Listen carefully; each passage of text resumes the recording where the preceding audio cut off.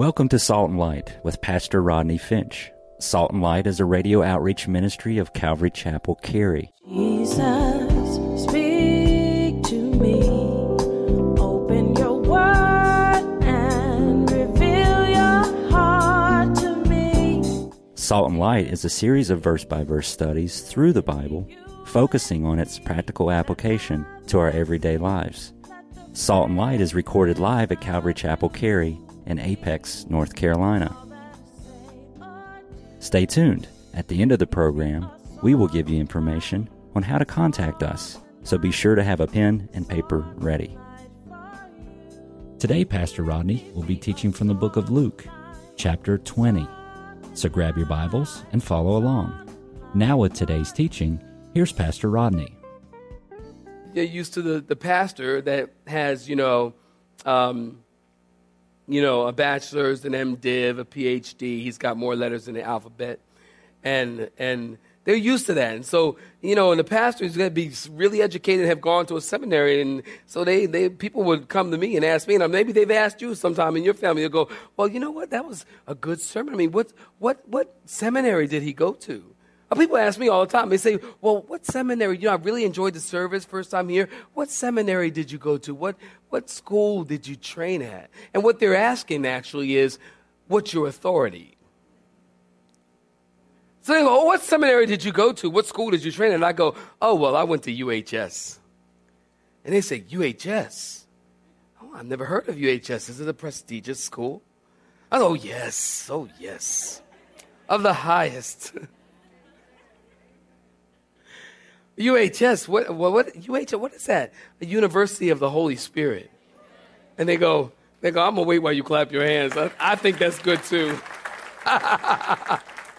and they go, oh, well, you seem to know a lot about the Bible. Well, here's the thing. Ordination does not come from man. Ordination comes from God.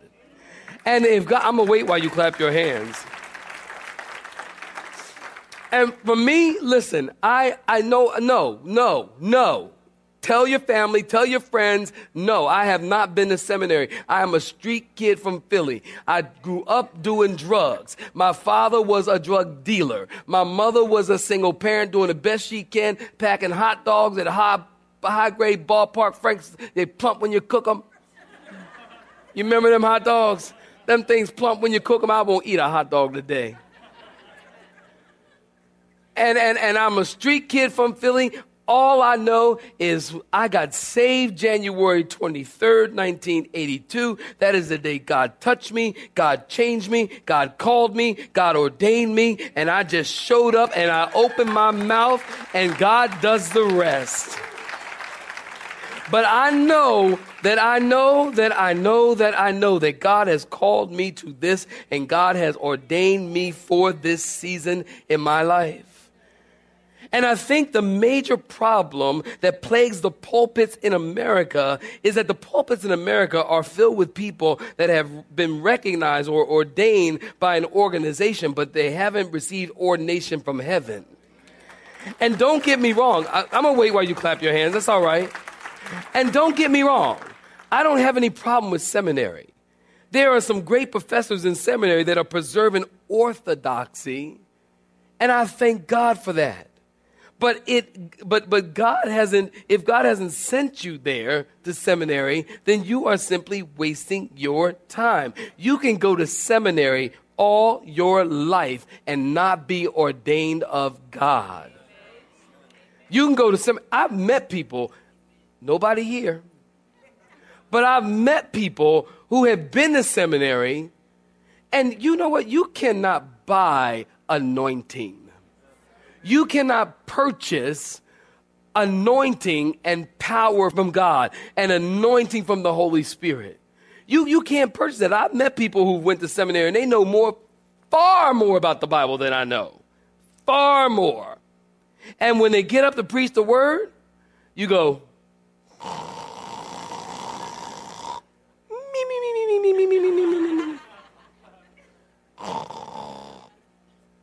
I can't do it right because I got a cold. I could do it better than that. that's because you cannot get anointing from a classroom. God has to anoint you. And without that anointing from heaven, nothing will be accomplished. So they asked Jesus a question, and Jesus answers with a question. Did you get that? This is a trick question. Jesus never, search your Bible, read your Bible. Jesus never gave a direct answer to a trick question. Write this down. Proverbs 26:5. Proverbs 26 verse 5. Do not answer a fool according to his folly, or you will be like him yourself. You know, some folks are just fools. I didn't say fool. I said fool. You just a fool. People ask me one time, guys said, well, if God is so powerful and God is so awesome and do anything he wants, then can God make a rock so big he can't pick up? Fool! You meet people like that. Somebody once said it like this. They put it this way. They said, when you are arguing with a fool, be sure that he is not similarly engaged. And some of y'all get that when you go home. You'll get that later. That's coming. So they asked Jesus, where did you get your authority to do these things? Look at verse 4 in your Bibles. Jesus said, let me ask you a question. The baptism of John, was it from man or God? Now listen, John the Baptist, John, did you know this? John the Baptist was non-denominational.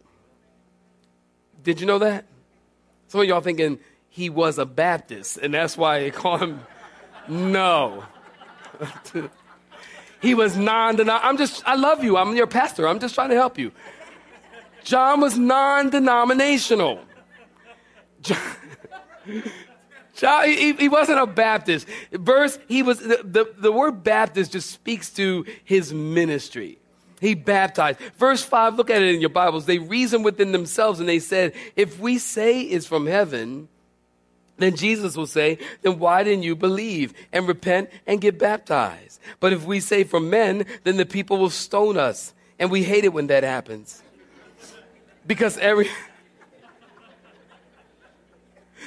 everybody liked John and they believed John was a prophet. So Jesus answered their question with a question. Listen, to imply, if you perceive the answer to the question that he asked them, then they will have the answer to the question that they're asking him. And in verse 7, they plead the fifth. We don't know. We can't tell where it's from. And Jesus said, then I'm not telling you by what authority I do these things. That was a pretty short conversation, wasn't it? Jesus said, you're not telling me, and I'm not telling you. Conversation over. Let's go lunch. Done. So it's simple. If they would have recognized John's ministry from heaven, they would have recognized the Lord's ministry from heaven. Now look at verse 9. If you're looking at verse 9, say I'm looking at it. And then he began to tell this parable. A certain man planted a vineyard, leased it to the vine dressers, and went into a far country for a long time. Now at vintage time, he sent a servant to the vine dressers that they might give him some of the fruit of the vineyard. But the vine dressers beat him, and they sent him away empty-handed. And again he sent another servant, and they beat him also, and treated him shamefully, and sent him away empty-handed. And again he sent a third, and they wounded him also, and cast him out. And then the owner of the vine dresser said, what shall I do? In verse 13, are you looking at it? What shall I do? I will send my beloved son. Probably they will respect him when they see him. But when the vine dressers saw him, they reasoned among themselves, saying, this is the heir. Come, let us kill him, that the inheritance might be ours. And so they cast him out of the vineyard, and they killed him. And therefore, what will the owner of the vineyard do to them? He will come, in verse 16, and destroy those vine dressers and give the vineyard to others. And when they heard it, they said, certainly not. And then he looked at them and said, what then is this that is written? Can somebody read this with me? The stone which the builders rejected has become the chief cornerstone. And then verse 18, very important. Whoever falls on that stone will be what, saints? Broken. But on whomever it falls, it will do what?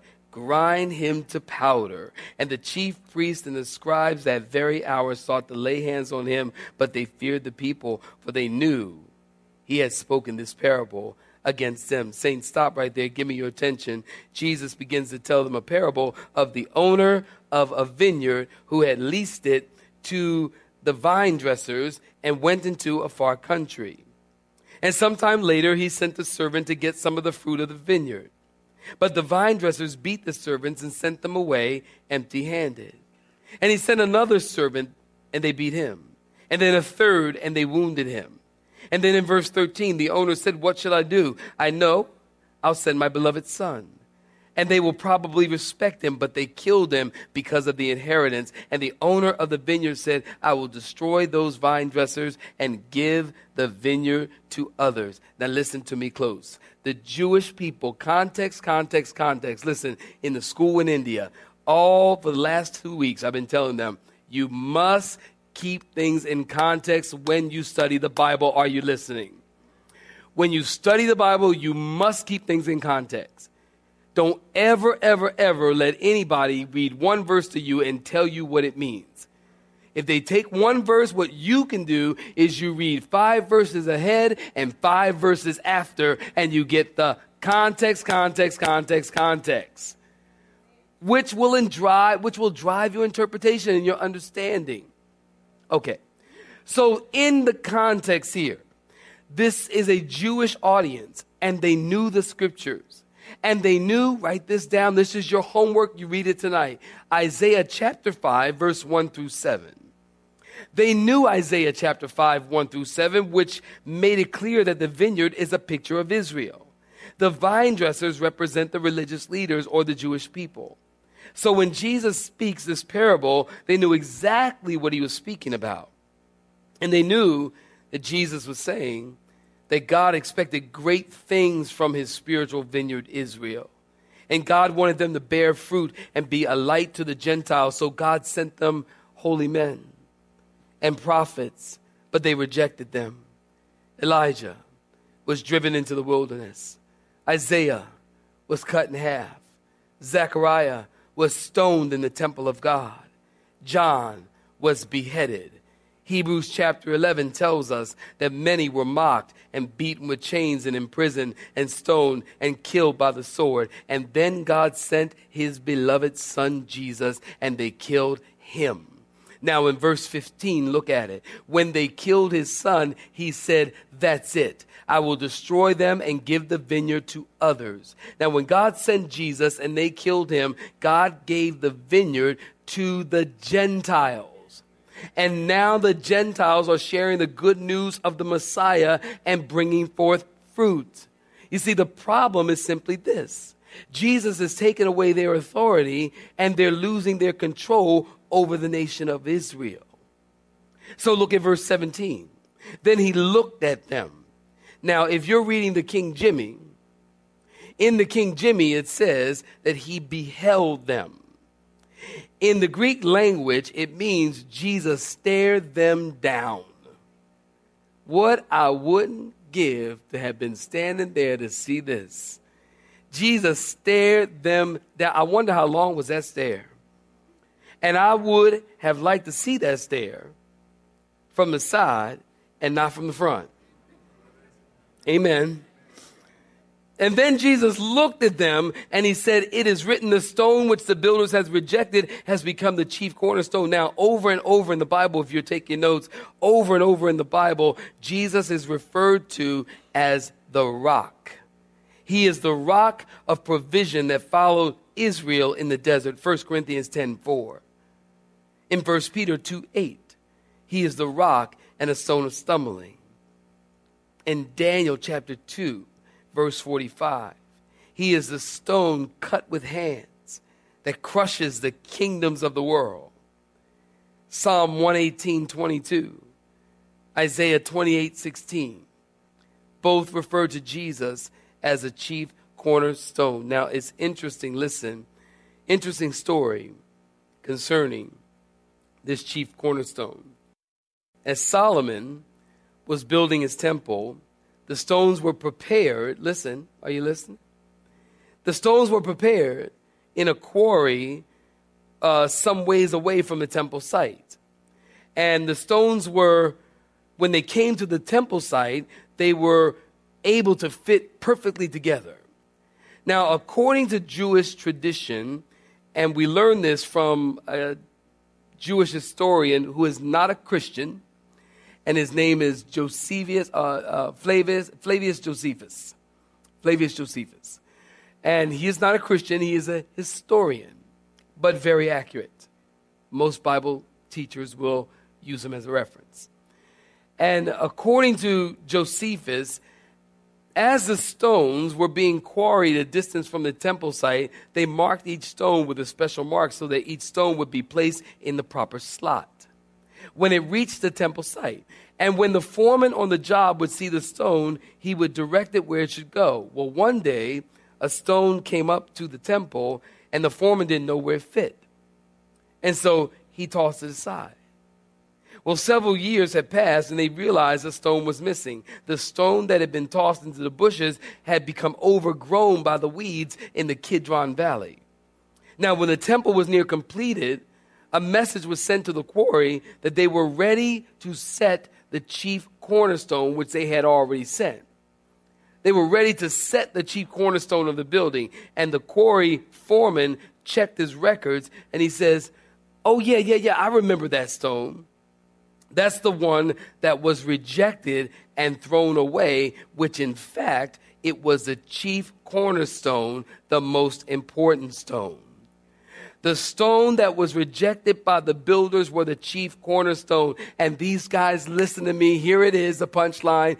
These guys knew when Jesus was speaking and they understood that Jesus was making reference to them, that they were the builders rejecting the stone. Can you imagine? They were incensed. No one spoke to them like that. No one would speak to a scribe, a Pharisee, a chief priest in the way that Jesus spoke to them. Why? Because he spoke in his own authority. He didn't speak in the authority of other men. He says, you are the builders that have rejected the stone. Look at verse 18. Heavy, heavy, heavy verse. Whoever falls on that stone will be broken, but on whomever it falls, it will grind him to powder. This word broken literally means to humble yourself. It means you realize you're a sinner in need of him. And you acknowledge him as Lord and Savior. And you'll be broken and you'll be forgiven. But if the stone falls on you, it will crush you and grind you to powder. So either you're broken before him or you're going to be broken by him. And you can fall on the stone or the stone can fall on you. It's your choice. Unfortunately, they chose to kill Jesus. Instead of humbling themselves and repenting, they wanted to kill Jesus. I will never understand that. The Bible says that Jesus came to seek and to save those who were lost. First to the house of Israel, and they rejected him constantly. And because they have rejected him and closed the door on him, now the vineyard is going to another. The vineyard went to the Gentiles. And now it is our responsibility as Gentiles to take what God has given us in the vineyard and be fruitful with it. And that's what Jesus said. I'll wait while you clap your hands. That's okay. And Jesus said that we should go into all the world and preach the gospel. And I'm blessed. And I'm privileged, and it's my honor that God would choose me, or that God would choose any of us. All we are like sheep have gone astray. We've all turned our own way. Don't you know God does not have to use you? You're no trophy in his curios. Some folks think they're all that in a bag of chips. You ain't all that, nor a bag of chips. Say amen. Say it again. Say it again. I just like it. People think, oh, God ought to be happy to use me. God doesn't need you. God chooses to use you. God wants to use you so that you can be a part of his work and a part of his kingdom and that you can be blessed. But God doesn't have to. But we have a responsibility now that the gospel and the vineyard has gone to the Gentiles. We have a responsibility. The Jewish people are blinded right now to the Messiah. They don't see him. It's a big thing for a Jewish person to give their life to Christ because there's a blinder over their eyes. But they don't see it, but we see it. And we have a responsibility to take the gospel to the world. And I hope that every individual here has humbled themselves and been broken on that rock and has asked Jesus to forgive you, and that you would humble yourself and be forgiven and ask God to work in your life, because I honestly believe, listen, I believe the time is short. I believe the time is short. Can I get a witness from anywhere in the room? I believe the time is short. And that Jesus is coming soon. And we need to be about the Father's business. And look, I'm 50 years old. I look good, don't I? I'm 50 years old. Turned 50 years old, October 31st. The Fall Fest thing. It wasn't my party. It was, well, yeah, it was. But I realize that, I've got more years behind me than I do ahead of me now. Don't you get to that place? The young folks, y'all don't know what I'm talking about. Y'all don't know. Y'all think y'all ain't going to never die. Y'all young guys with 6-packs and stuff. Don't worry, one day that'll be a 1-pack. And, but when you get to a certain age, anybody know what I'm talking about? You start looking back and you go, I got more years behind me than I do ahead of me. They say the average man lives to be 72, the average woman's 76. So if I were to live to be, for the average man, then I've got 22 more years on this earth. And I'm determined, in my last 22 years, I'm going to use every day and every minute and every breath to serve the Lord. With every fiber of who I am, to serve the Lord. And you should too. And I don't care if you're 8 or you're 80, we can serve the Lord. Because God has entrusted that to us, that we are to come to that rock, to humble ourselves and to say, Lord, forgive us. And may that rock not fall on us and grind us to powder. How's that happen? When you reject Jesus as your Lord and Savior, that rock will fall on you someday and it will grind you to powder and you will be judged for that. You don't want that to happen. You want God to bless your life. God wants to bless your life. He says, I have thoughts towards you, thoughts of good and not of evil, to give you a future and a hope. God wants to use every single one of us. The problem is we're too busy. We're too preoccupied. We're Christians. It's time to stop playing church. It really is. I just honestly feel that in the church, not only this church, but in the church, that in the U.S., that there's like a lethargy in the church, that people are asleep in the church, not realizing that the time is near, that Jesus is coming soon, and we're sleeping, and we're making more money, and we're buying nicer cars and bigger houses, and meanwhile, your neighbor is going to hell. Or the people you work with, they don't even know you're a Christian because you never tell them about it. The time is short, and we need to wake up from our lethargy. And when we come to church to worship and to hear from God and to learn of the things of God. Clap your hands for the Lord. Would you do that? To hear from God, to worship God, to love God, to know God, to become strong in the things of God. That's why teaching the Word of God is so important. Teaching God's word is so important. That's why I went to India and I taught them how to teach the Bible without Bible commentaries and dictionaries and all of that. The Bible interprets itself.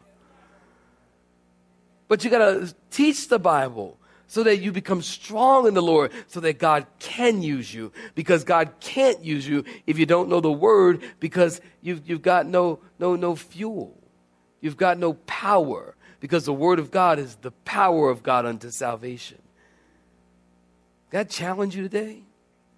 Can I challenge you to get serious about your walk? To get serious about the things of God? I mean, really. I don't care if you're 8 or 80. To get serious about the things of God. Because time is short. Someday Jesus is going to come. And we talk about it. When we talk about the second coming, the Lord's going to come. Oh, yes, yes, yes. Oh, yes. Lord's coming, Lord's coming. Walk out the door, business as usual. Wait a minute. If the Lord is coming, then we have to do something different. We got to do something different. We got to tell people the Lord is coming. I believe it. I hope you do too.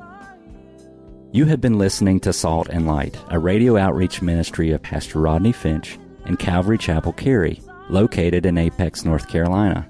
Join Pastor Rodney Monday through Friday at this same time. For information regarding service times, you can contact us at 1-800-293-0923. That's 1-800-293-0923. You may listen to today's broadcast in its entirety by visiting the media library on our website at cccary.org.